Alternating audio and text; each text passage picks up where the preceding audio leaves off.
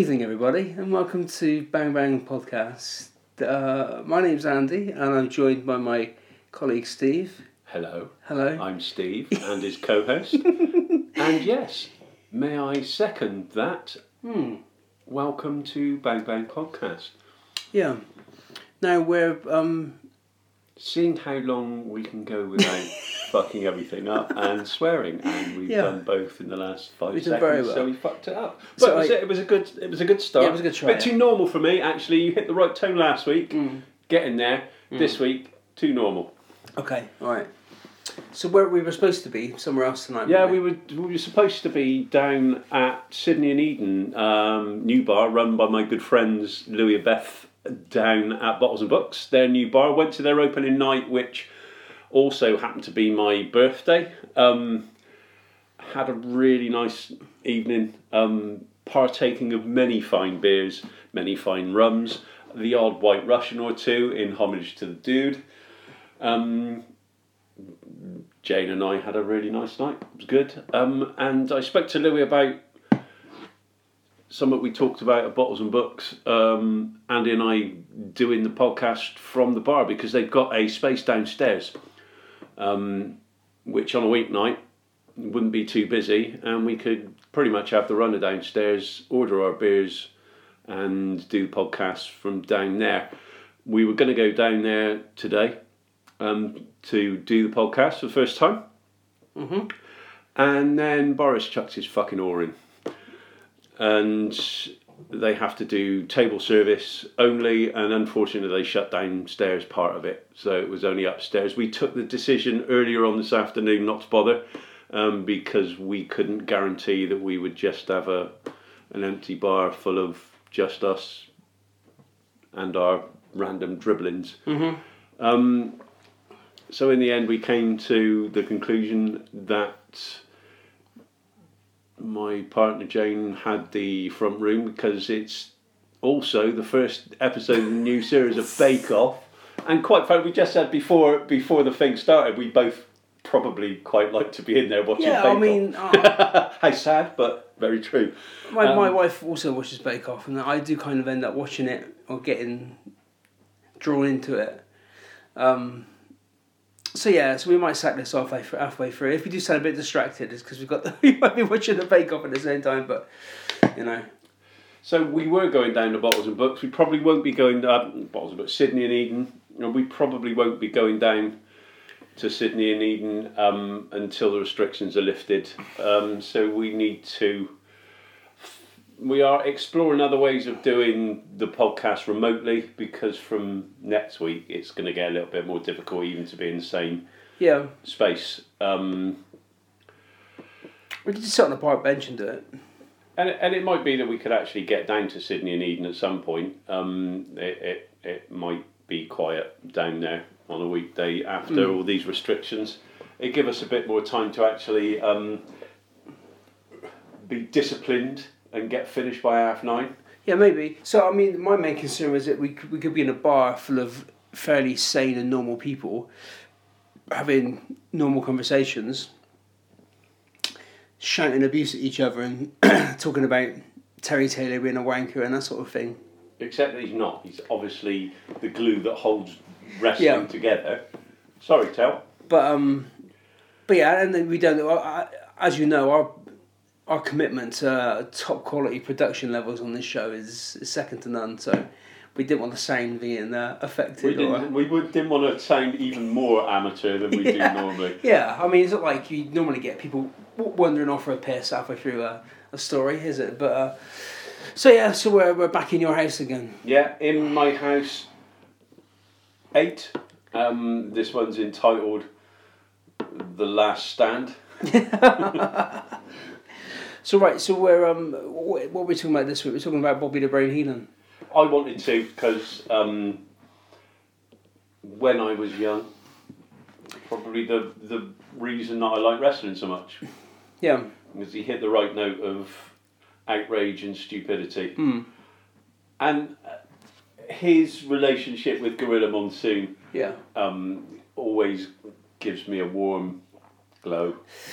We'll quickly mention what we did last week. We did NXT TakeOver New York last week, didn't we? Eventually. I listened back to that the other day, and it took us almost an hour to get to the start of the first match. So we might. Well, I think we were quite insightful when we did start talking. Oh, I think yeah, and again we got a lot of good feedback from that, and I don't want to chat about the demos and the numbers, but the numbers were good after that, so that's good. It was interesting to see what people would think about us talking about something more current, which comes into it was. Yeah. We could have talked about some of that went back to 2014, which is less current, but and Randy. Andy. Sorry, that's off the show. The Macho Man, Andy Savage. yeah.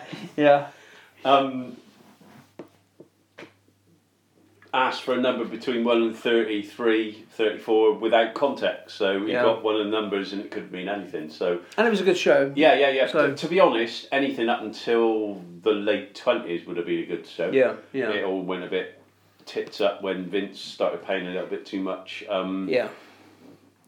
So what interest due to the other wrestlers. Yeah. The small ones. Yeah. Tiny boys. So we had a little bit of a chat and we decided that we are going. I mean, I'm not sure. A bit of an overhaul. Not so much an overhaul. It's it'd be the same bollocks talks. Yeah. But just a little bit more going on. Hopefully, people will like it. Yeah. Obviously, we'll furiously U-turn like a shit government decision if people don't like it and go back to normal. But we are intending on doing a rolling 4-week. Yeah, rota. So what we'll do is we'll do maybe once a month. We'll do because we've been asking for emails and that kind of thing, and encouraging you to get in touch with us with your kind of stories and that sort of thing. Stories, questions, emails. So we thought if we did a show a month which was dedicated to that, and we talk about the current stuff as well a little bit, because I don't want currently. I haven't got BT Sport anymore, so I'm not actually watching any wrestling at all. I got BT Sport as part of my mobile phone package. Yeah. So I spend any free time I've got when I'm not... Masturbating? No. I'm sat in my kitchen in my house. Yeah. I'm hardly masturbating. Yeah. When I'm not busy, because running a house and keeping everybody happy takes time where I don't watch TV. Yeah. So that's probably the main reason I don't watch wrestling, apart from the fact that it's shit. Yeah. I'm a busy man. I know this will probably... Brace yourselves. Yeah, I know this will probably... Yeah. It won't compute with a lot of people, but I've got a really responsible job. Yeah. Strangely enough. Yeah. So, yeah, it all takes a bit of time, but I watch UFC and a bit of WWE. I watch more UFC than I do wrestling, to be honest. But so we'll do our 1 month show once a month show where we'll give you guys a bit of notice so you can email in with, and we'll give you a few topics to email in about that kind of thing, and we'll do all that kind of stuff on one designated show, and you guys can be involved with what we talk about on that show as well. So we'll kind of get you guys involved. Totally interactive, mate. Not off. The other 3 shows a month will just be the usual normal stuff. Bullshit. But we'll cut down on, because again, that last episode we did. Obviously, I think we'll still do the top 10s when we do a pay-per-view show. Basically, the elongated nature of the programmes the podcast that we're doing at the moment, Andy is trying to blame me single-handedly for wobbling on too long. When he comes up with shit like the fucking top 10, goes on about the emails and the questions and stuff like that. So this prick in the fucking same room as me is equally to blame for me dribbling on. He contributes to bollocks. Yeah. We've got several regulars that we have to take the piss out of. Yeah, there was 10 minutes on how Bristol smells on the last episode. The malty goodness of my childhood memories. Yeah. That was...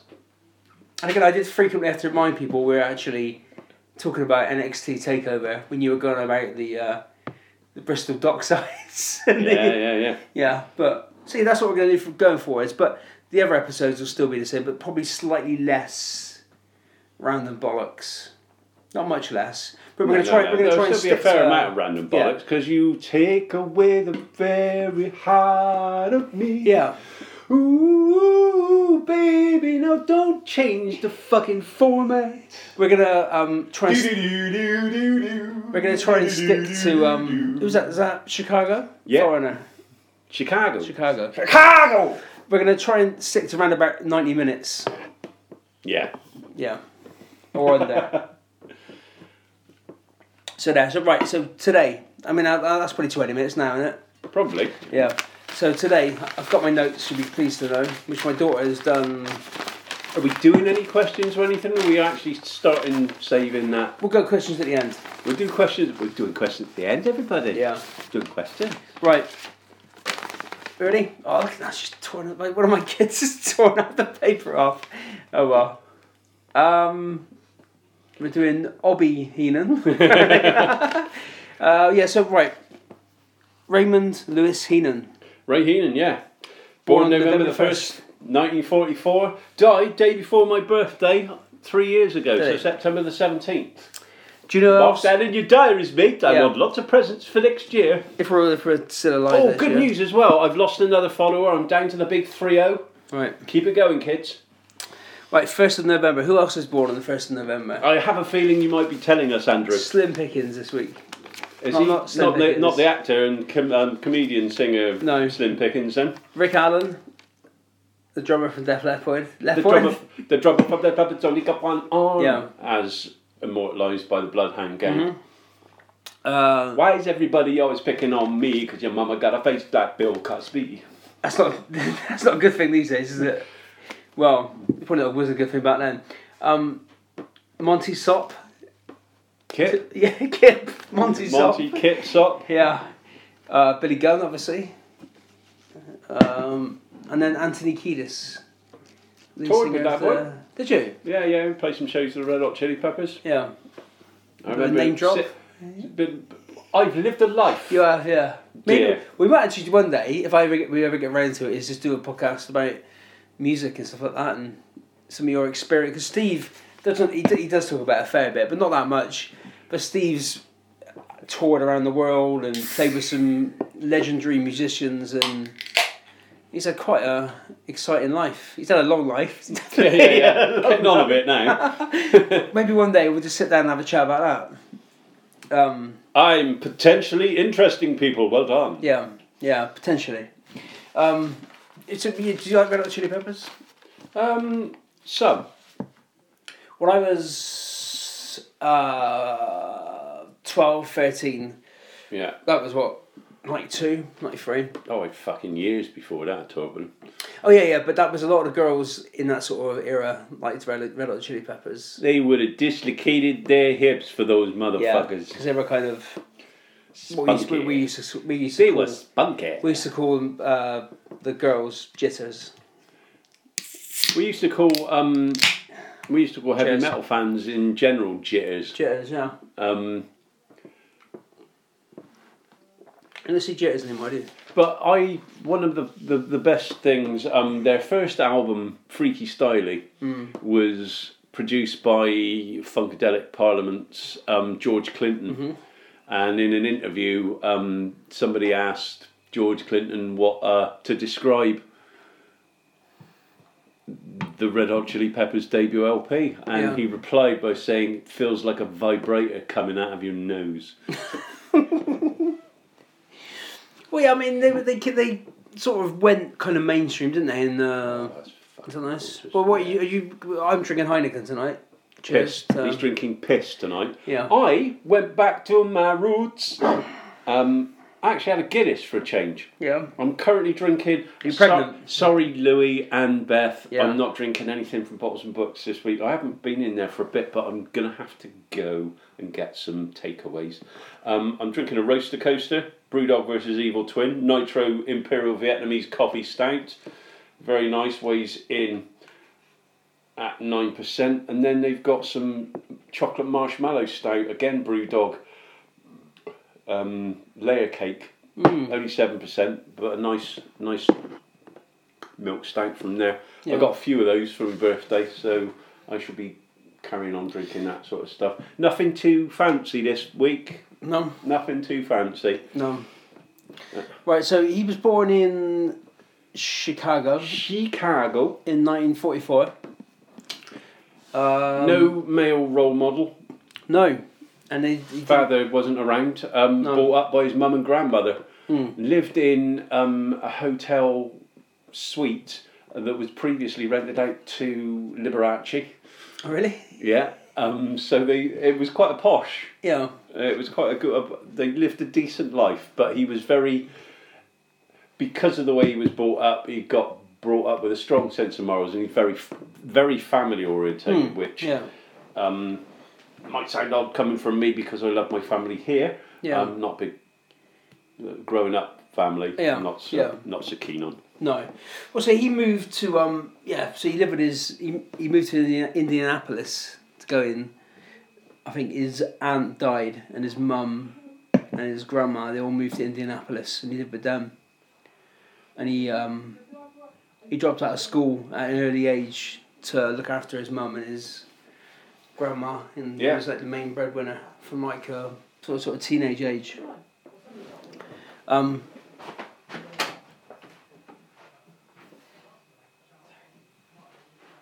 He got a job at a local arena, which he was like, sort of like a stagehand at one of the local arenas, where they would have like circuses and live events and that was where he got to meet Dick the Bruiser. Wally Carbo. Dick Afflis, Dick the Bruiser. Dick Afflis. Yeah. Dick the Bruiser. Yeah, not a pleasant man. No? No.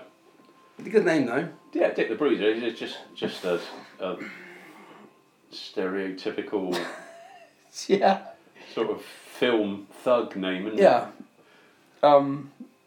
So he was sort of hanging around. He was a big fan of wrestling. Was hanging around the shows, the events, and after a while, they kind of said like, you know, they noticed him if he got in with some of the wrestlers, and they sort of, you know, asked him if he wanted to get involved. I think he was like selling tickets, selling programs, that sort of thing. And then back in those days, like that sort of thing, if you hung around long enough, you probably end up getting. It was a notoriously difficult profession to get into for many years. Now every cunt can do it. Can't Yeah. You don't even have to be 4'10" and weigh 65 pounds and be super heavyweight champion of fucking AEW. Yeah. But he so he started off as a wrestler originally. Yep. For a short period, and then ended up being a manager. But that's the thing, he didn't actually have any formal training as a wrestler. No, he just sort of took it all in, didn't he? Yeah. And looked, and he adopted a big bumping style. Yeah. That naturally, his build, he was quite stoutly, well sort of built, but not in a muscular sort of way. But yeah. And he had that sort of whitish blonde, shock of blonde hair. Yeah. Kind of made him stand out quite a bit. He also had some lovely sideburns as well back in the. He did, and a moustache. Back in the old days. Yeah. So yeah, he started off. He came in and managed some big teams in to start off with. In the Indianapolis area, so he managed the Blackjacks and the Valiant Brothers. Yeah, his first team he managed with the Blackjacks. Yeah. And then he moved to AWA in 1969.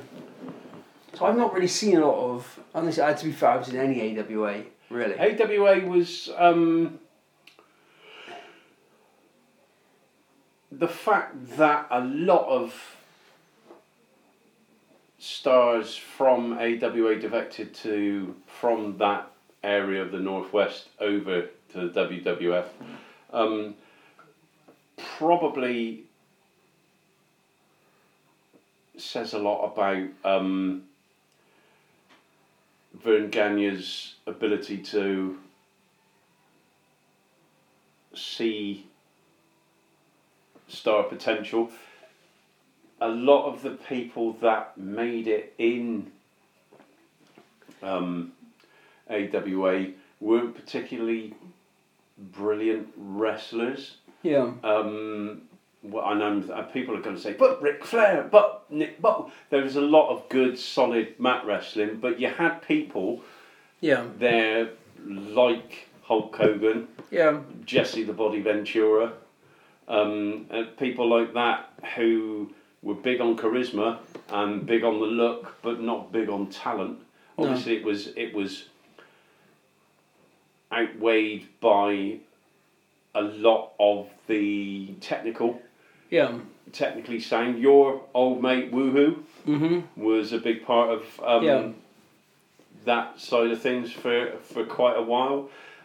But back in the Territories days, you'd have everybody go through. Well, look, the stuff I've seen AWA from like the mid to late 70s, like the TV production it's well produced. Obviously, there was a bit of money behind it.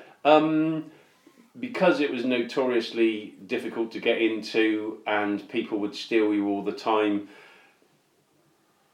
it was run by Vern Gagne, who, because he wasn't getting shots at Lou Thez at the time, would make a lot of noise about it, and then decided he wasn't going to get anywhere because he was quite a divisive character. Vern Gagne didn't get on well with a lot of people. Made enemies quickly. Big egomaniac. Really wanted to push himself because he felt he should be the world champion. Went and disaffiliated his AWA from the NWA and set himself up as the AWA world champion. For most of the 50s, 60s and 70s, which is not sustainable. And then he put his son, and he's a very paranoid man. His son, Greg Gagne, got a massive push. He was a fairly talented light heavyweight, but was better off suited in a tag team and with a secondary title. He was never really seriously considered for any world title, although his dad said, let's try and get him. He was overruled by sensible people. When you think that people would have, and this is pretty much the blueprint for the WWF, you'd have long running champions, they as they did in Bruno Sammartino and Bob Backlund. So it wasn't anything new to have a multi-year champion. He took the piss a little bit. I think he was a 12-time world heavyweight champion. So he had things like Dick the Bruiser win it. He had Mad Dog Vachon win it a couple of times. So bad guys win it. Near the end of his run, he would have battles with Nick Bockwinkel. More on him later, but it started looking ridiculous when a balding, pot-bellied 55-year-old man was still considered the world heavyweight champion. It just got unbelievable, and he possibly should have eased himself out more. But he gave his son a push, and later on, just in the dying days of AWA in 1989 and 1990, the world championship went to his son-in-law, Larry Zbyszko, because he's family, he's not going to keep it away, and it really was a family business. The worst thing they ever did was give Eric Bischoff a job. Well, so when he came into AWA, he managed, like they said, he managed the premier tag team of the day. Nick Bockwinkel and Ray Crippler Stevens. Formidable tag team. Ray Stevens was a consummate tag team wrestler. In Nick Bockwinkel, you had a very stylized, superior type of promo. Nick Bockwinkel would devour his reading material and take on board. His thing was incorporating new words into his thing, the new very large words. He was a very wordy but he was intelligent enough to actually use them in the right context as well. And adding Bobby Heenan. Yeah. He wasn't Bobby the Brain then, he was Bobby the Brilliant One Heenan. Yeah, yeah. Into the mix. Bobby was slightly more off the wall, a natural comedian. And he could take bumps as well. Brilliant promo. Yeah. I think they put it like when he had to wrestle, he wrestled like a manager. Yeah. And he managed like a wrestler. Yeah. Which is the perfect combination. He was an instant heat magnet. People hated him. Yeah. Straight away, he was brilliant at just whipping people up. And the combination of him, Bockwinkel and Stevens was perfect for the AWA. Yeah. I think they held the tag team championships at that time for over 3 years. So, but Bockwinkel, he never did. Did he do much in NWA or sort of Jim Crockett or the old WWF or the? Very limited, but when you because Nick Bockwinkel was still around in the 80s, he was having feuds with Jerry Lawler and Kurt Hennig and Larry Zbyszko and Vern Gagne in that sort of time. It's easy to think of him in that sort of era of wrestling because he was around. When actually, age-wise, he was from the previous era. Right. 60s and 70s more than the 80s. He still looked. He kept himself in brilliant shape. He was a refined gentleman. He could have easily fitted into the Four Horsemen.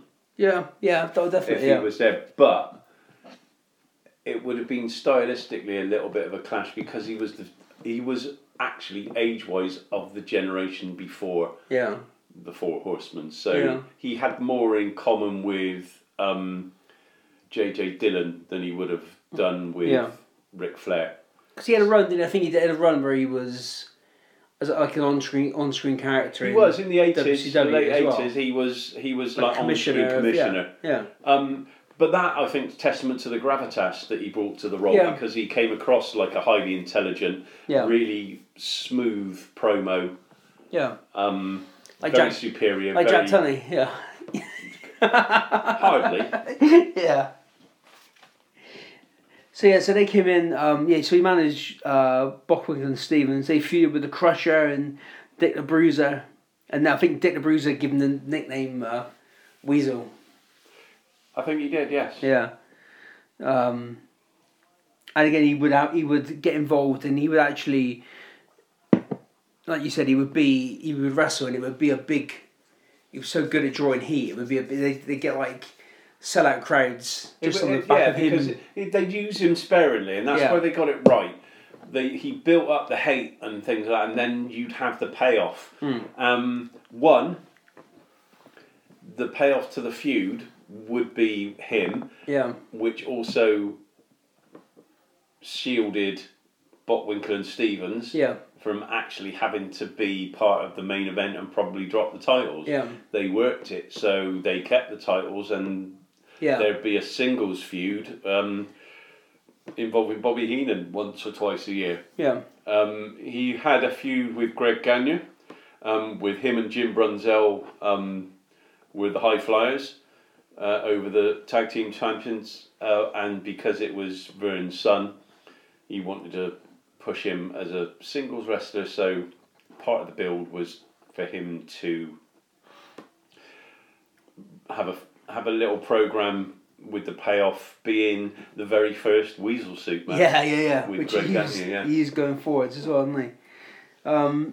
So he was, again, we'll go back in this age where where the managers would always be, well, not always, but the best managers, similar with Cornette as well, would draw like extreme reactions from the crowd.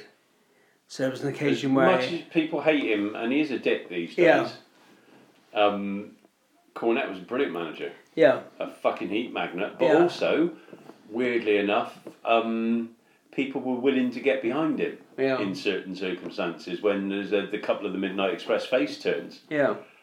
And they used him well in that. I really do want to piss people off and do a Jim Cornette episode. Oh, we could do. We could do. Because if you stick to the wrestling, you'll get the best out of Jim Cornette. Yeah. So everything else he's a fucking ass cake about. But he actually got shot at by somebody in the crowd. The reports where he said that he saw the orange flash. Yeah. And then sort of felt the whoosh. Yeah. So people, he actually got people shooting at him. That incident where the guy was actually quickly taken down and arrested. Yeah. Bobby Heenan came out of that unscathed. Unfortunately, there were 5.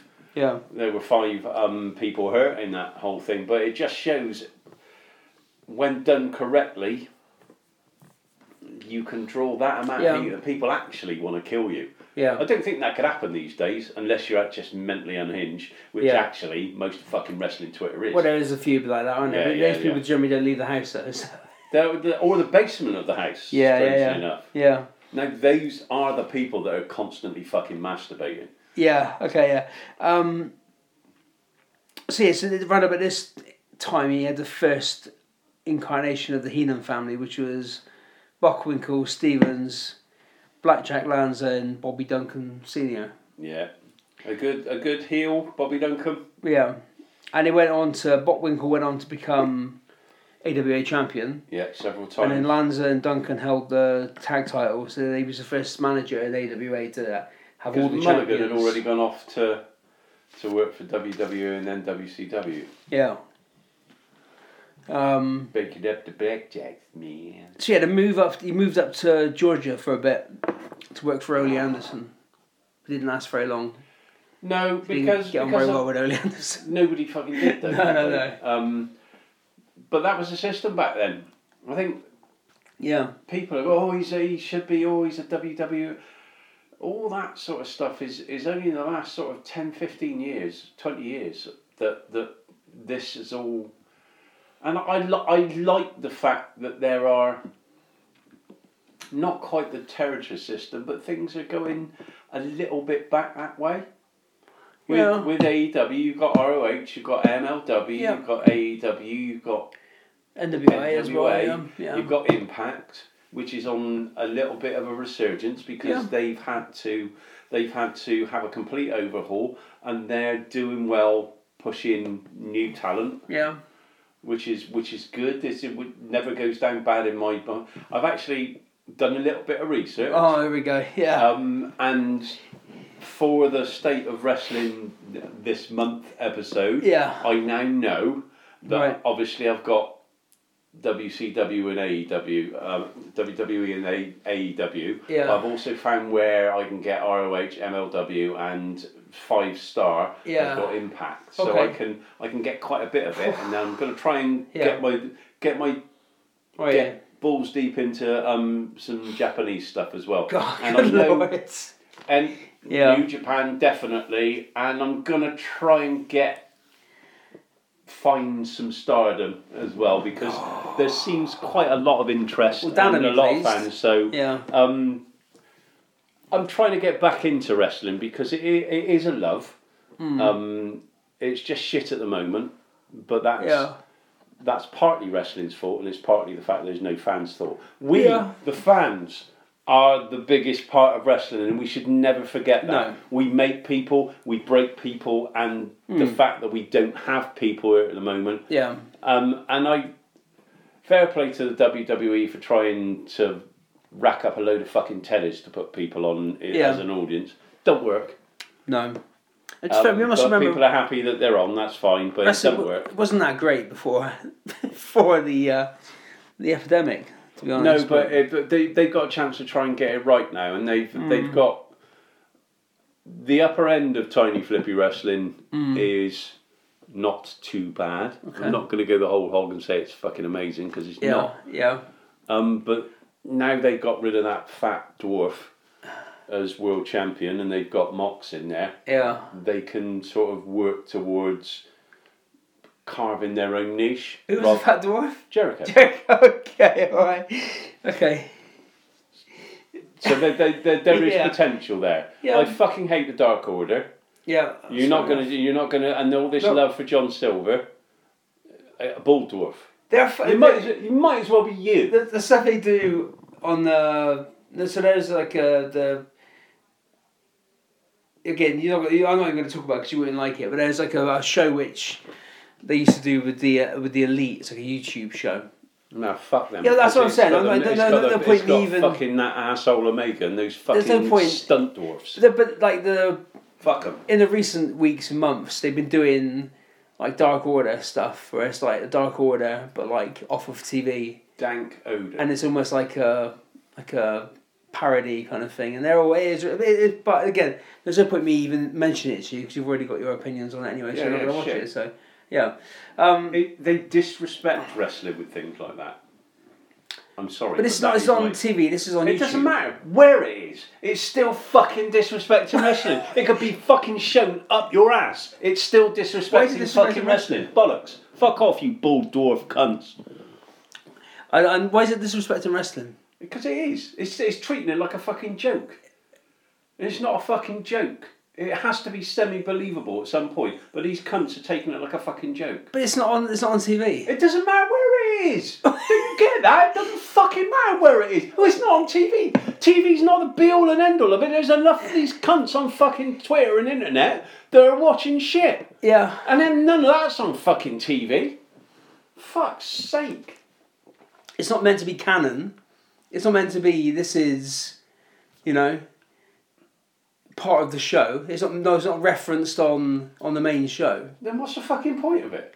Well, I don't know, dicks being dicks. Yeah, but then I don't know what the point in getting annoyed about it is. Then fucking just put it on YouTube as part of the We Fail fucking video. Well, you don't watch it anyway, do you? Twat fucking skateboarding into walls.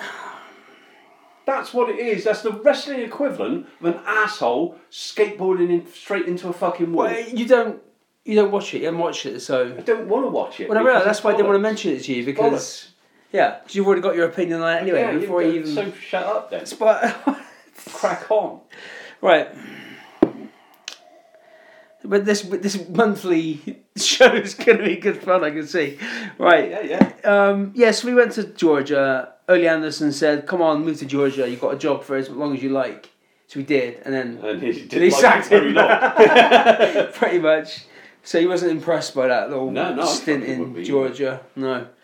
So we went back to AWA then, managing Bockwinkel again. And he was still wrestling on and off. So he had on the tour of Japan was where he got injured. Yeah. In a match with Atsushi Anita. Anita, he was a talented light heavyweight before, but he would take liberties with people, I think is the correct phrase. Yeah. And not treat people from outside of Japan with a lot of respect. It's a colourful life, Atsushi Anita. Just for the record, yeah, I fucking hated all that garbage Japanese wrestling. Yeah. I did not see the point, and that is the worst part of Terry Funk and Mick Foley's careers, is that Japanese garbage wrestling. Didn't really get that. People just said, "Oh, it's groundbreaking." No, it was people breaking, and it wasn't good for people. And it was just based on fucking shock tactics more than anything else, which plays into this internet. Yeah. So when he finished wrestling, he became, as a lot of Japanese wrestlers did, they went into politics. Yeah. So he became. He was a councillor of the Liberal Democratic Party in Japan. He was a Liberal Democrat Party councillor for Rochdale. He went on a like Cyril Smith. Probably right down to the fact that he bummed small boys as well. He went to Afghanistan post 9/11 to do like a humanitarian mission. And probably ended up offending most of Afghanistan. And he also claimed to have broken Wilt Chamberlain's record of sleeping with 20,000 women. But unfortunately, his exit from politics... Oh, he's a slag as well. His exit from politics was forced by a sex scandal where he was alleged to have used government accommodations to host a threesome with a pornographic film actress. and a female employee of the Ministry of Land, Infrastructure and Transportation. But that it's just that whole I've slept with 20,000 people. Yeah. It's a badge of honour to blokes. If a woman said she did that, it'd be she's just a slag. Yeah. It's fucking double standards. Just have some respect for yourself. Well, that's the end of our Anita episode. Basically, he's a cunt. Yeah. I think Heenan sort of held a grudge about that. And quite rightly too. Yeah. Man's a slag. Yeah. Yeah. Obviously he knew. He got an inkling what it was going to be like. So 1984 then. He left. Great book. 1984, yeah. Good for a song as well by... No. The Eurythmics. Sex Crime, that is. Which feeds brackets. directly back into Anita, yeah. done it again. Brackets 1984. Yeah. Thanks. Sex Crime. Yeah. That was rubbish. that film was rubbish though. The way it was, I've not seen the film or read the book. There as one of the worst... Good song by David Bowie. Which one? 1984. Yeah, I'll give you that. That's a good song. But one of the worst film adaptations of a book ever. I think only the worst ones were Dune. I've not read or seen Dune. There's new Dune coming out. Yeah. So I've not read 1984 or seen the film 1984. So maybe as your penance for bringing up Anita and the Young Bucks is to watch the film 1984. Better 1984 style dystopian films around that time that you would be better off watching would be Brazil. Okay. And 12 Monkeys. Well, 12 Monkeys was both Terry Gilliam, weren't they? 12 Monkeys was a lot later. But I think I've seen Brazil, but about Brazil's 20 years ago. Yeah, Brazil's a great film. Jonathan Pryce is great in it. Yeah. It's just a big fucked up thing. Well, all the Terry Gilliam films were pretty messed up, weren't they? But 12 Monkeys and probably one of Bruce Willis's best performances as well. I went to the cinema. Very underrated, I think, but because he's just got this sarky character sort of thing. 12 Monkeys and Pulp Fiction, he actually... I think he's quite a good actor. Yeah. He's got a bit more range and a bit more depth to him, but and I would be guilty of the same. I'd coast in that character for millions of pounds. Yeah. Just something I can... I think I went to the cinema to see Time Bandits when that came out. Great film, Time Bandits. Starring for Tunch. Yeah, from the Young Ones. What's his name? Rocky David something. Rappaport. Then there was Derek. Who's Derek Debman? Derek Debman was a famous dwarf. Rocky. No, he played Rocky, didn't he? In Never the Twain. What was his name? Oh God! I got to Google Never the Twain now. But Derek Debman was Never the Twain. David Rappaport. Yeah. The dwarf actor. Actually, one of his stories when Viv Stanshall started the Thekla, which is a floating boat venue in Bristol. Viv Stanshall opened the Thekla. Viv Stanshall of Bonzo Dog Doodah Band fame started the Thekla. It was the old profanity showboat at that point. Yeah. When he started out, but one of the people who lived on the Thekla at the time was David Rappaport. Okay. Did he? Yeah. Derek Debman wasn't a short actor. He was in Never the Twain. David Rappaport was a short actor, and he lived on the Thekla. Yeah, I stayed on the Thekla as well. As part, I've DJ'd there and did the sound engineering there for years as well. But I've actually stayed on the Thekla. Yeah, I used to go to the Thekla. I don't know if I ever went there when you DJ'd, but I think you did. I might have done. Yeah, I think you did. I used to in the County Club. Hair about them. Yeah. I didn't know you then because I've only known you as Chrome O'Done. Right, so 1984 he left AWA. I think it was a bit of a wrench for him to leave, but again, this was at the point where I think everyone was going. Everybody was going for the bucks. He had a conversation with Nick Bockwinkel. Yeah. And Nick Bockwinkel, because he was conflicted, quite a moral chap. are because he had big ties with one of the main people in AWO, the promoter Wally Carbo, as we touched on right at the very start. Yeah.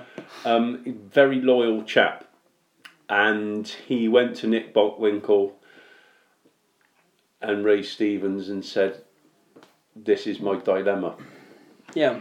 And Nick Bockwinkel gave him the advice that the people that you actually have to answer to are your wife and your children.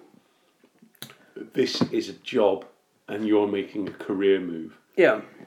Those are the people you have to answer to.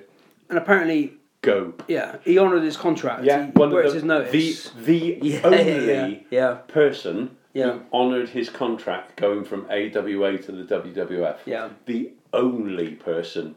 Everybody else just left. Yeah, apparently Vince was paying people to not honour their contract, basically, and like just...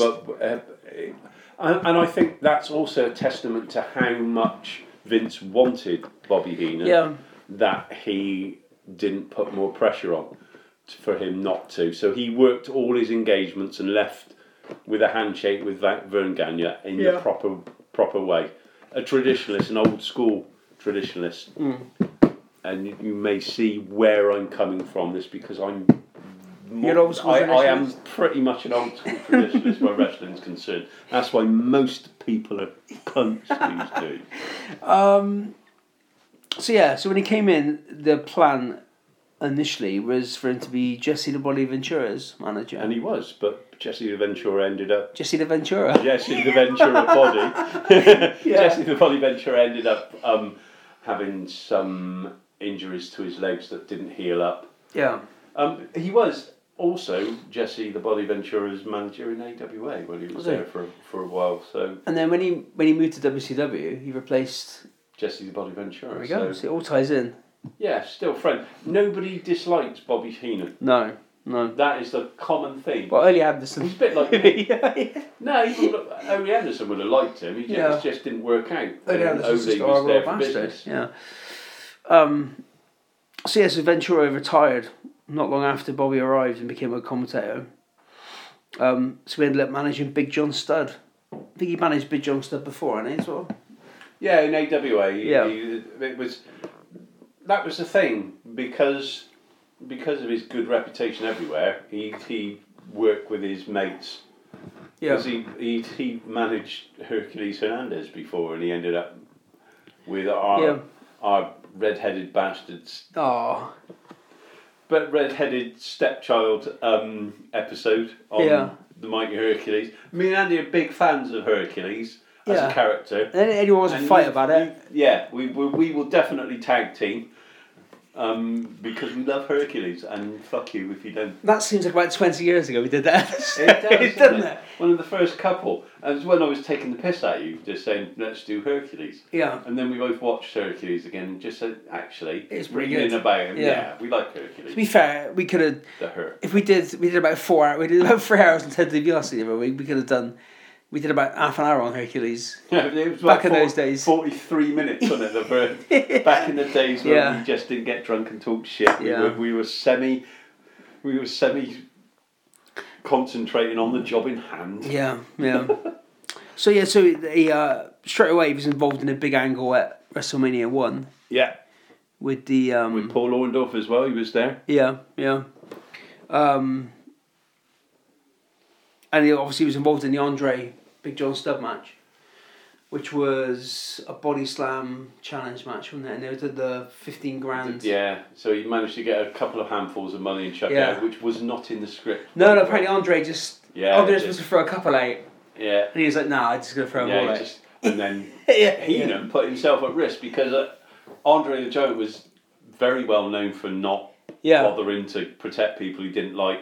And if he wants to do something... Yeah, he would do it. And he did not like John Studd. No. At all. But luckily he liked Bobby Heenan. Yeah. So straight away, so if you look at WrestleMania 1, WrestleMania 2, WrestleMania 3... Well, with WrestleMania 2, he was a manager of King Kong Bundy. In the main event. In the main event. And WrestleMania 3, he was the reason in the storyline that Andre turned on Hulk Hogan. So he's gone from coming in to having a marquee match with Andre the Giant, to being in one of the co-main events in WrestleMania 2, to being the sole main event of WrestleMania 3, even though he also had 2 other matches where he was managing. Harley Race was one of them.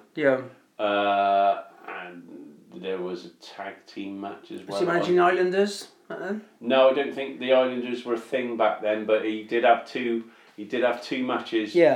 As well. Possibly Ted DiBiase. Well, he was managing. He'd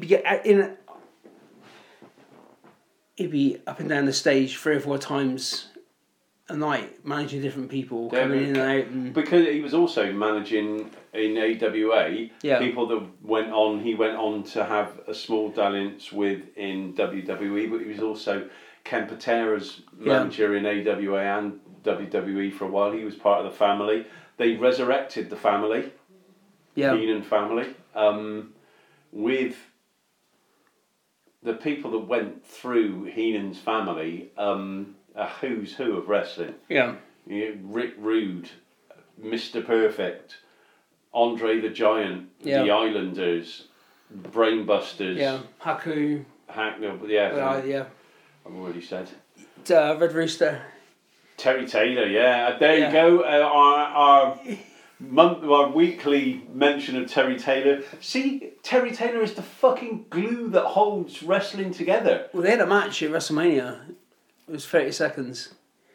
WrestleMania 5.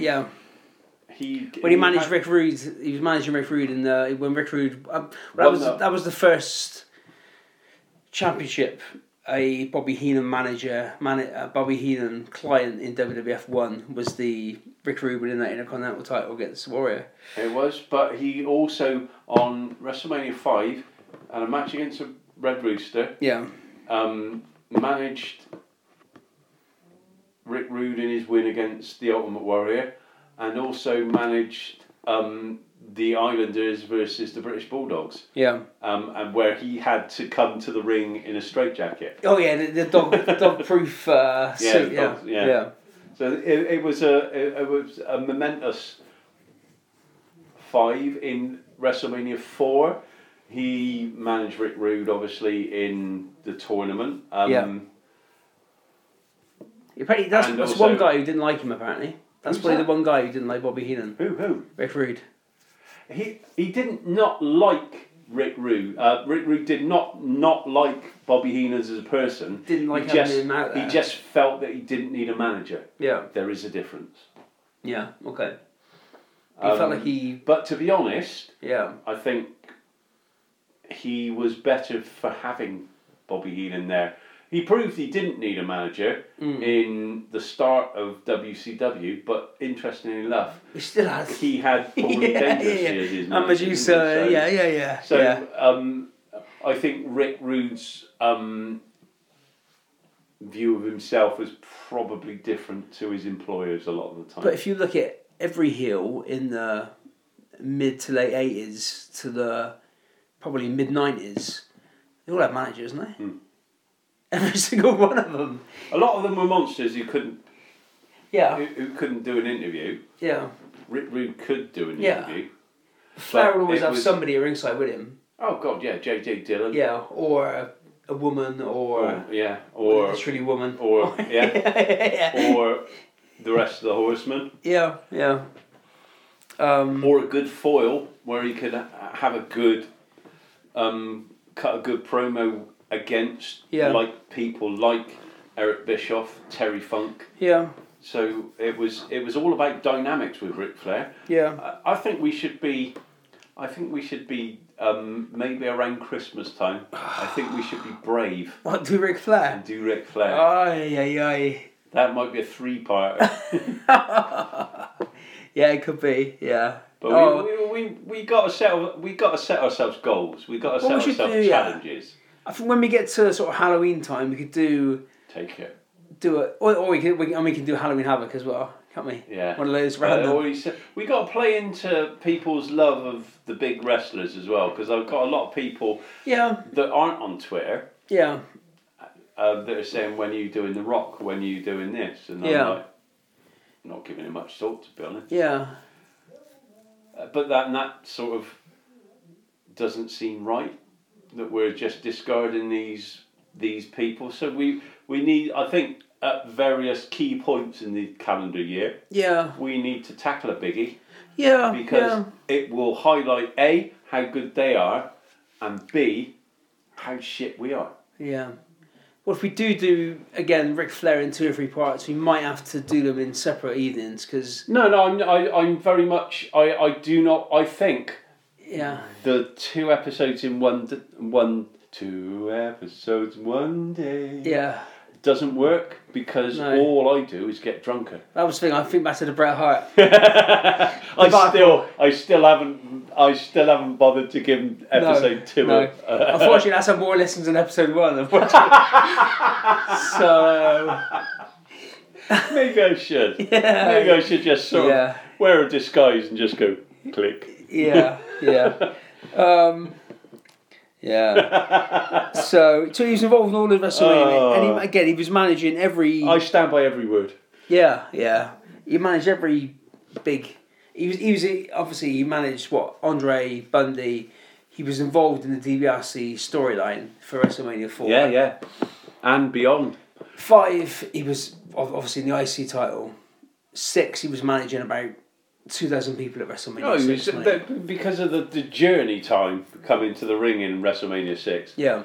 Fucking he must have spent most of those times on those fucking airplanes. I think he was Mr Perfect at WrestleMania 6. Yes, he was, against Brutus, the cunting fucking barber cunt beef. And I think he managed like the Barbarian, people like that, didn't he? Yeah. He would be put with most people. He was starting to sort of ease out of things. Yeah. And in 1992, late 1991, he made the switch from manager because he was starting to struggle. Yeah. With the bumps he was taking, because he did. He worked a fucking program with the Ultimate Warrior, who was not known for not taking the piss out of people. Yeah. The only people he didn't take the piss out of were people like Rick Rude, who would fucking just go, actually, fuck up, bang. Yeah. Don't play that shit with me. No. But again, that Survivor Series, he really filled in for Tully Blanchard. Yeah. And Tully had been fired. Tully had been fired already. So they stuck Heenan in. And ended up with Heenan and Ultimate Warrior the last 2 in the match. Yeah. But that sort of made sense because Heenan could elevate people just by being in there with them. The people he was managing, he elevated. Yeah. The people that he ended up having these short programs with, he furthered their careers. He's a fucking genius. So he moved from being, in my opinion, and because it's me, that's the only fucking opinion that counts, the greatest manager of all time, then moved into colour commentary. Yeah. And forged his on-screen warm, fuzzy glow relationship with an old friend, Gorilla Monsoon, who I've got a fucking tremendous soft spot for. Yeah. Mainly because of Bobby Heenan, but generally.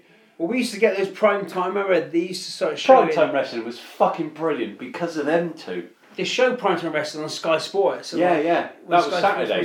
Half 7 till 9. Yeah. And it'd be weird because you wouldn't see.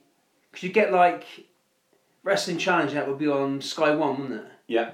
And primetime wrestling was a bit different to that, and it would be just them talking over matches. You'd have different. But you also have like interview segments as well. It was like an hour and a half. Yeah. And it was like, that's a bit weird. Yeah. It was something from the norm, but it was just the Gorilla and Bobby. They were amazing. Yeah. It was brilliant. It was just so good because they were natural friends, and it came across. Most of the time, they were trying mercilessly to make each other fucking crack up the whole time. But their commentary style and their relationship on the set of primetime wrestling was just really. I love controversy. I love shit. I love bollocks. But that was just such a natural, funny, light-hearted, and you could tell that they were fucking mates. Yeah, yeah. And again, for me, it just reminds you of watching wrestling. For me, watching wrestling as a kid of me watching wrestling as a 40-year-old man. No, a late teens and early 20s. That was my. That was why I got into wrestling so much with the WWF at that time, was because of Heenan and Monsoon. Yeah. It wasn't to do with any, because I fucking hate Hulk Hogan, always have done. Yeah. And the last 5 years have proved me right. He's a fucking dick. Yeah. Brutus the Barber Beefcake, I would cheerfully fucking stab to death with a pencil. Yeah. That's the reason. And then they made me believe in everything else. Yeah. So I had that willing suspension of disbelief. And even though I know it's a total work, and I fucking have done all along, there was a couple of, I think, Cy Powell and a couple of people have put in the, when did you first realise wrestling was a work? I was always aware that it was a work. Yeah. Right back to the World of Sport days with me nan. Yeah. I always knew it was a work because I've been in fights. Yeah. Yeah. I mean, for me, I think... So I always knew, because people don't fight that way. If there's a word, you've got, actually, why aren't you doing that? Why aren't you doing that? I'd have fucking elbowed him in the eyeball and bit his face off. I can remember when...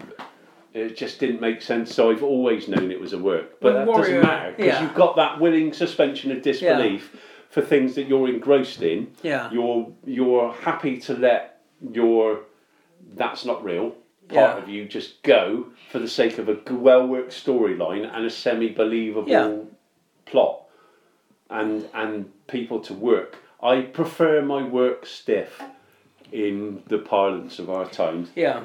And this fucking waiting around tapping your watch for people to land on you shit can fuck off and die. Yeah. But you have to have that willing suspension of disbelief to be a proper fan, to believe in things like that. And I do sense that with certain people, that they all know it's a big fucking work, but they're fans for the right reason. And I am talking about people like Cy Powell, Millwall Chris, Uncle Dan, Nails, Jake. Yeah. For all his fucking, and makes me laugh a lot, Scottish Juggalo. All those people, I believe, like wrestling for the same reasons I like wrestling, because they're willing to put their disbelief to one side and just get into it and just watch it as fans. But they also, apart from Nails' fucking ridiculous love of the Voros twins or whatever, I don't know what those umlauts I don't know what they are, but with all this Da Vinci stuff. They're just showing that they're stupid. I don't know what they're like as wrestlers, because I've tried not to you need to see have them. You need to have you need to have that willing suspension of disbelief. But you need to have again we're trying not to speak too much about the current stuff on these shows, but and damn you, Nails, I fucking like Ethan Page, because damn you, I'm punching the table as well. But Ethan Page, if you're out there, Julian, which also is my middle name, I like your wrestling, mate. But even like the stuff with Roman Reigns recently, just something like that can, again, instantly, I'm more interested in SmackDown because of that, because of one kind of thing. So you need to try and do... But also with Reigns at the moment, it feels natural that he's now a heel. Yeah. That is the natural order. That's the character he should have been. Yeah. Along. And because we've been force fed him as the Superman heel, Superman face and everybody has to love him. No, we don't, Vince. Yeah. No, you have to love him. No, we fucking don't, Vince. Yeah. And then they teased it, and now they've come out with it, and they've put him perfectly with Paul Heyman. That feels natural. And the storyline where he's... I am very happy to get behind Roman Reigns now, because it feels like that is the proper thing that they needed to do. And it's enjoyable. I've seen some of the stuff, and obviously he's in this kind of feud with his cousin. The Oos. Who he's obviously going to fucking annihilate in the... Yeah. But he's obviously like... they've set him up to...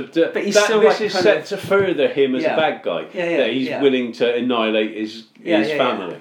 But it's like, we're mates and we sort of tag together and that. But like, what he's got to do is annihilate Nia Jax.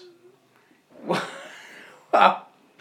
because that's the Rocks. But then again, now this leads to... Well, they're all in the same family, isn't it? Unfortunately, but Alpha is the king and everybody else is related to him. But you imagine now, if you've got Roman Reigns as a heel, if you get to WrestleMania in time and there's still people, if you're allowed people in the arena at WrestleMania, if you could do Roman Reigns versus The Rock, heel Roman Reigns versus The Rock at WrestleMania. Oh, wouldn't that be fucking immense? You see, you could do that. Yeah. So he's in the right... This opens up the world to Roman Reigns. It does, doesn't it? It's fucking perfect. Yeah, everything, Because he's now the person that everybody wanted him and thought was anyway. Yeah. And now we can openly explore all those fucking things. And a lot of this will be deferred John Cena stuff as well, because he needed to have had that turn, and he's never going to have that turn because his fucking Twitter page is like a fucking walking chicken soup for the soul fucking page. It's just shit quote after shit quote after shit quote. Yeah. So, John, whoever you're paying to do your fucking Twitter page, and I know you're a regular listener of fucking Bang Bang Podcast because you've got taste. Yeah. Actually, fire that cunt and get me in to do it. Get someone else to do it. I'd make you look like a fucking genius. Right, we're veering from the path. As we do, we'll do 90 minutes this week. That's all we're doing. No, we're not, mate. You know it. That's the end. We do. So he became a full-time commentator in '92, and then fucking loads. Veer from the path a little bit more, my fucking bald friend. But again, if it's probably been spoken about as the greatest. Well, that Royal Rumble '92. He has set himself up as the greatest manager of all time. Yeah. I beg to make the case that his commentary on Royal Rumble '92 marks him out as the greatest colour commentator of all time. Definitely, yeah. It's not fair to Flair. No. And if you watch it back, the emotional distraught he goes through. It's just fucking brilliant. Just like when Flair comes out in number 3 and he's from there on, he's on the edge of emotional turmoil the whole time. It's just genius stuff. But he couldn't have done it without Gorilla Monsoon. No. None of these things. I think because Gorilla Monsoon is the unrepentant voice of reason and the voice of the face. Yeah.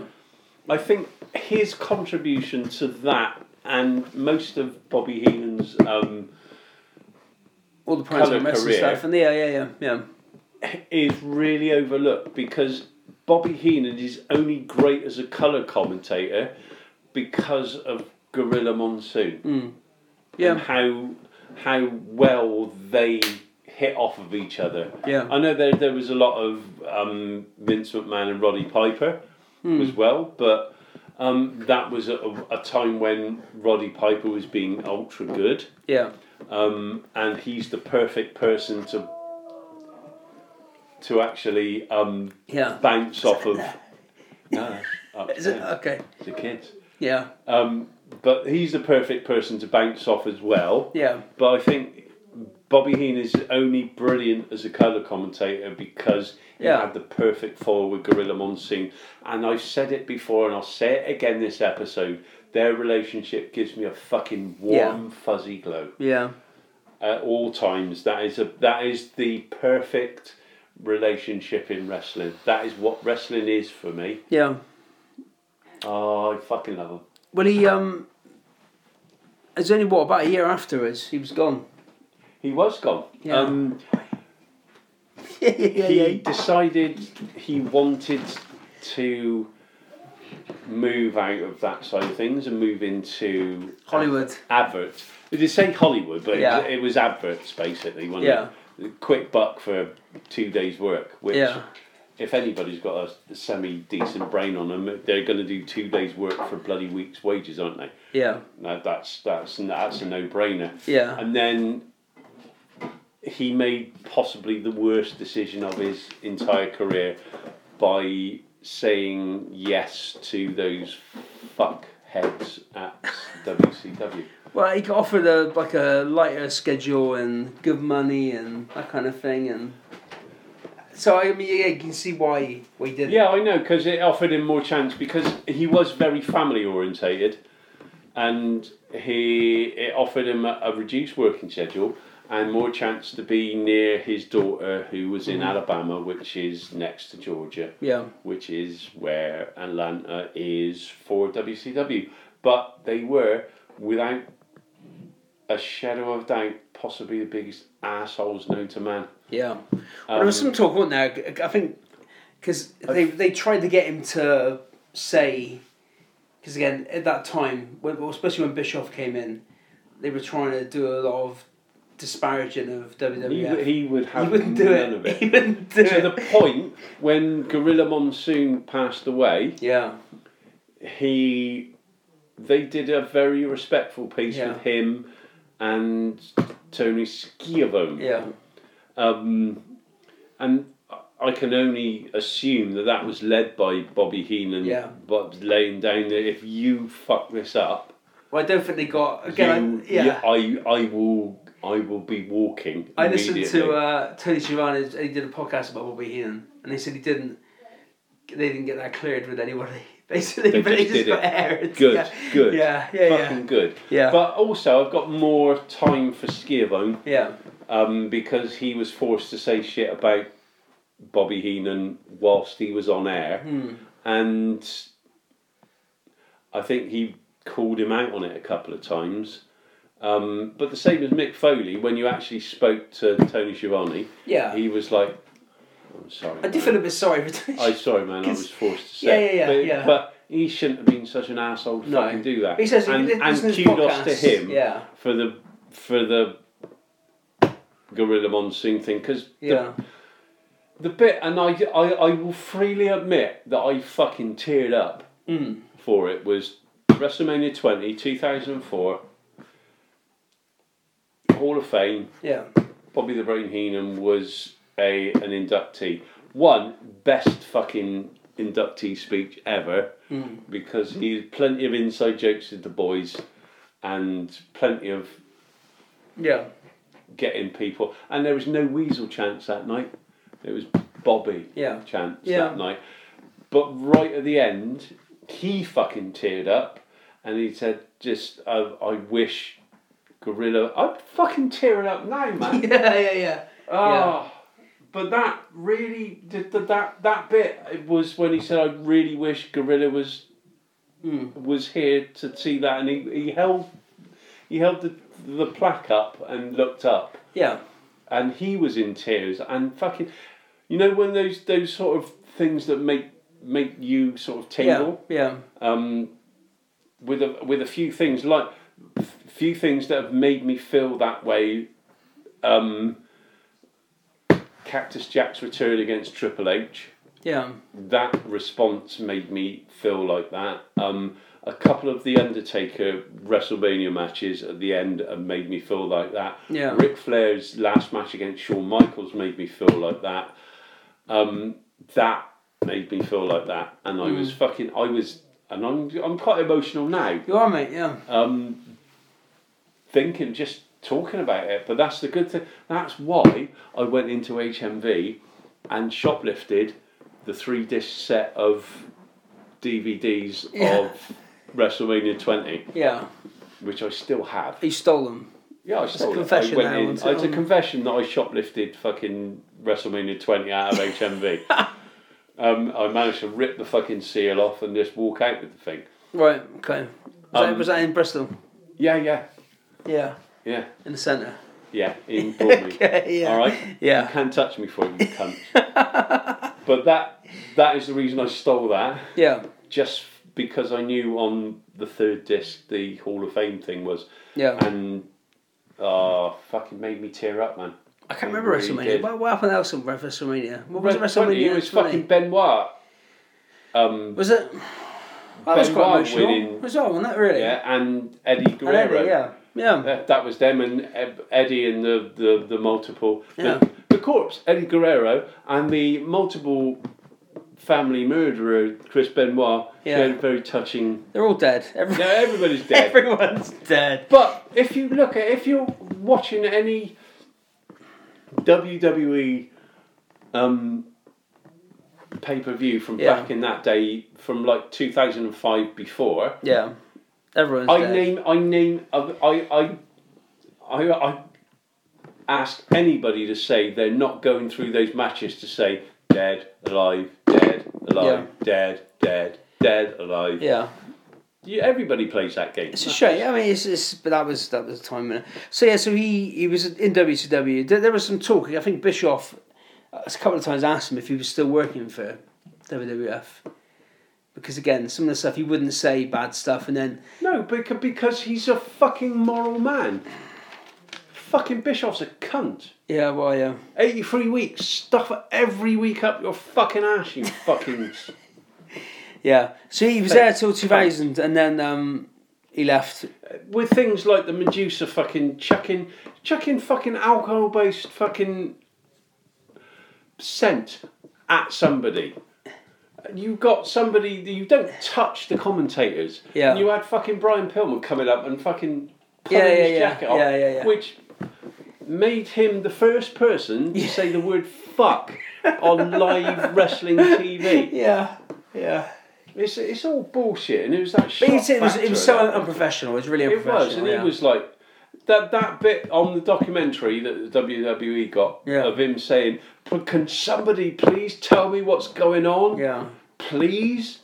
Was a direct reference to the fact that fucking 30 minutes after the program started, they still haven't sorted out the booking. Yeah, with the Bash at the Beach program had actually fucking started. Bash at the Beach with Hogan, when he came out, they didn't know. No. So Heenan says, and that's Vince Russo's fault, and he's the fucking Vince Russo wasn't there then. That was but that influence. Well, yeah, but then they were, because the first thing Heenan says is, well, whose side is he on when he comes out? And a lot of people say, well, why do you ask that question? Because it's obvious. Hulk Hogan, if he's coming out, Hulk Hogan's a perennial good guy. He's coming out to help Sting and Savage. But in that era of uncertainty, obviously didn't know. So whose side is he on? But yeah. But also that would play into his natural heel persona by because he never trusted Hulk Hogan by sowing that seed of doubt, and he pushed that again with the NWO. It was like, I always knew Hogan was a knew Hogan was a bad guy. Right, come on, and then so he came back for the gimmick battle royal. He was commentator, wasn't he? Well, he left WCW because they were just assholes and they didn't have a fucking clue, and that was brilliant. That gimmick battle royal at WrestleMania. Yeah. 17. In 2001, so it would have been 17. Yeah. That was, I fucking stood up and clapped at that point because I just thought that's brilliant. And the worst thing about that whole battle royal, the Iron Sheik had to win it because he spent about 25 minutes walking down the fucking ramp. Yeah. So the fact that he just got into the ring by the time he was supposed to win.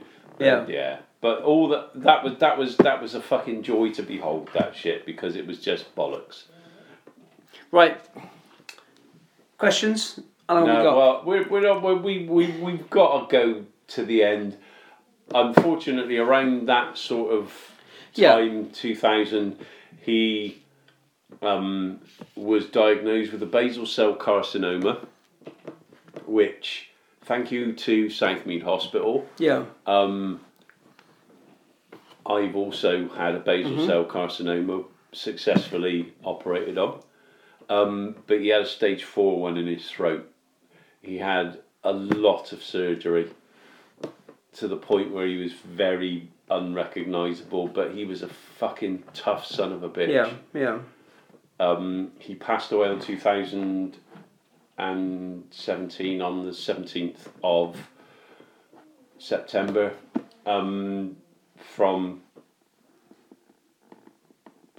cancer of the throat. They'd taken away most of his neck and his jaw at that point, and he still tried to do dates and fulfill engagements to provide for his family. Just ending that, and this is my opinion, totally. Yeah. He was the greatest manager of all time. Definitely, yeah. And the best colour commentator of all time. Yeah. And uniformly, nobody's got a bad word to say about him. No. That Rick Rude thing aside, that was more to do with he just didn't feel he was needed a manager. Rick Rude wasn't the most agreeable person in the world, no, was he wasn't. No. But Bobby Heenan was probably my favourite wrestling character of all time. Yeah. Because of his contributions to things, he was that old school that he did everything right.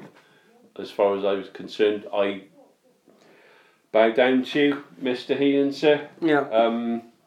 My favourite wrestling character of all time, and thank you for indulging me on my birthday episode. Oh, bless. Right, let's get to the important stuff. Yes, something else, the ball country. So, questions. Yep. So, how are we doing? I don't know. We're doing all right. At Pig's Bladders. Oh, him. Him. That fucking shower. If Bobby Heenan... 9 minutes we got, so we have to squeeze this in. If Bobby Heenan was on any British soap opera in the last 50 years, who would his love interest be? Fuck off. Well, I think I said Dot Cotton. Pat Butcher. Yeah, whatever. Ridiculous question. No. When Danny said when Mr Perfect made his return to WWE in 2002, well, yeah, I mean, it's more of a statement. How great would it have been if they could have had Bobby come out with him? It would have been good. Yeah. And I'm not sure that it wasn't discussed, but I think at that point he was a colour commentator for a reason. He retired for a reason. But I think from a nostalgia boost and from a one more time for the cameras sort of thing, I agree with him. That would have been fucking amazing. Yeah.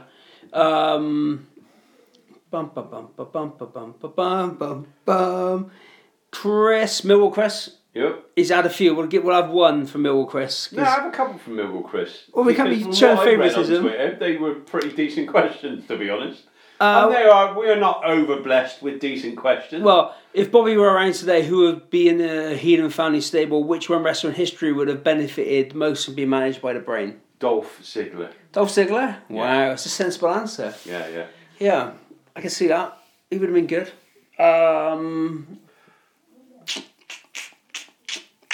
There's a few NXT people probably would have been quite good. I think he would have been good for Tommaso Ciampa. Yeah. I think he would have probably been good for a current Finn Balor. Yeah.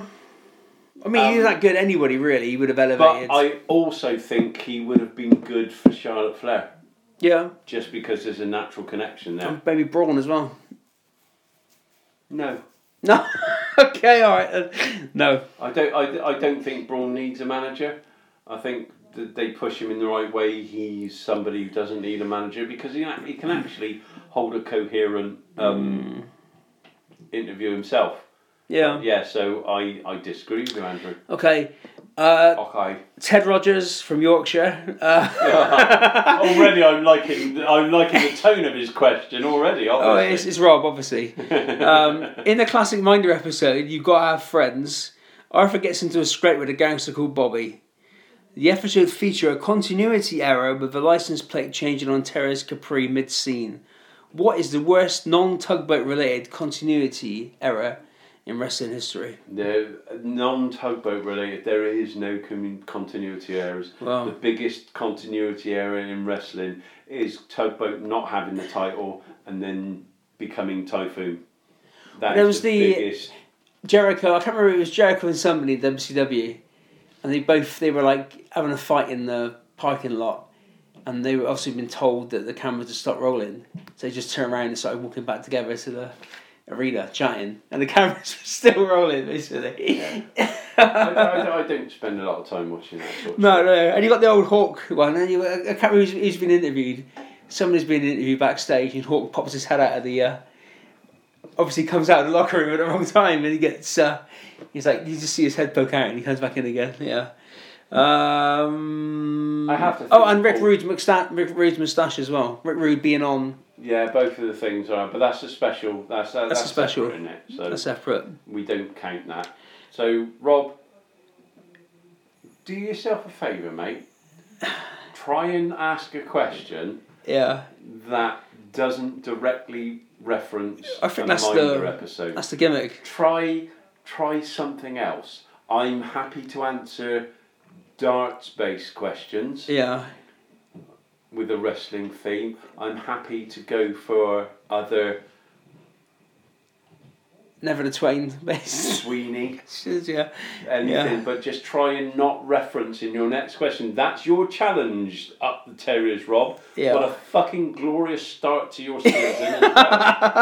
I mean, unlike other teams. Unlike other teams, actually, Yeah. the season can end now because Yeah, we've got yeah. a 100% win rate. Yeah, we'll go up in a second. We are aware, as lifelong City fans, Yeah. that the only way is down. Yeah, for us, yeah. It's going to get shit from here, but 2 weeks into the season, Yeah. we're second with a 100% record. And That's as good as it will get. finish off with Uncle Dan, Uncle Dan! and he says, "Is humanoid not the best word in the world?" I have to agree with you, Dan. There are two phrases which will forever make me think of Bobby Heenan. Yeah. The word humanoid is one of them, and the other one is ham and egg. Ham and egg, yeah. yeah. We can't go down without the ham and egg. And on that, again on that DVD, they showed when he was commentating for the barbershop window thing. Yeah, I knew he was going to do that. And he was like, "Oh, you can't have one without the other. It was always going to happen." And then he said he was trying to get away from him, and he threw him through the window. He was trying to, I knew he was going to do that. Yeah. But yeah, humanoid and ham and egg. Ham and egg. Legend. Right. I think that's about it, isn't it? Yeah, that sounds about right. I don't think we've got long left, so we'll probably be back next week. Maybe. We'll try next week. Of some description. We will keep. I think we need to do a pay-per-view next week. Okay. We'll enter into via our solicitors a lengthy period of negotiation. Yeah. What did we do? We did WWE NXT last time. We'll do. Maybe it's time to do a ECW. Oh, I haven't seen any ECW pay-per-views. Well, they're on ever. the fucking network. Yeah, I so know. crack Yeah. on. Maybe we do an ECW pay-per-view then. Yeah, we'll do an ECW. December to dismember. No, because that's just shit. We'll do an actual proper ECW one. Okay. And as I'm the ECW correspondent, you should pick, I really. will pick. We will pick. Thank you for putting up with us. We Yeah. are actually within time limits. We do. Covered an actual career and managed to fit in questions and some bollocks drift as well. off the topic somewhat. Yeah. So well done to us. If you don't like it, fuck you. Yeah. If you do like it, fuck you. But thank you very much for But all you thank guys. you very much for listening. This has been the Bald Avenger, Yeah. Andrew Theophilus Jeffrey Hall. Yeah. And this has been Stephen Julian Croom for Bang Bang Podcast. Ciao Bellas. Please unfollow me. You're all cunts. Right. Take care.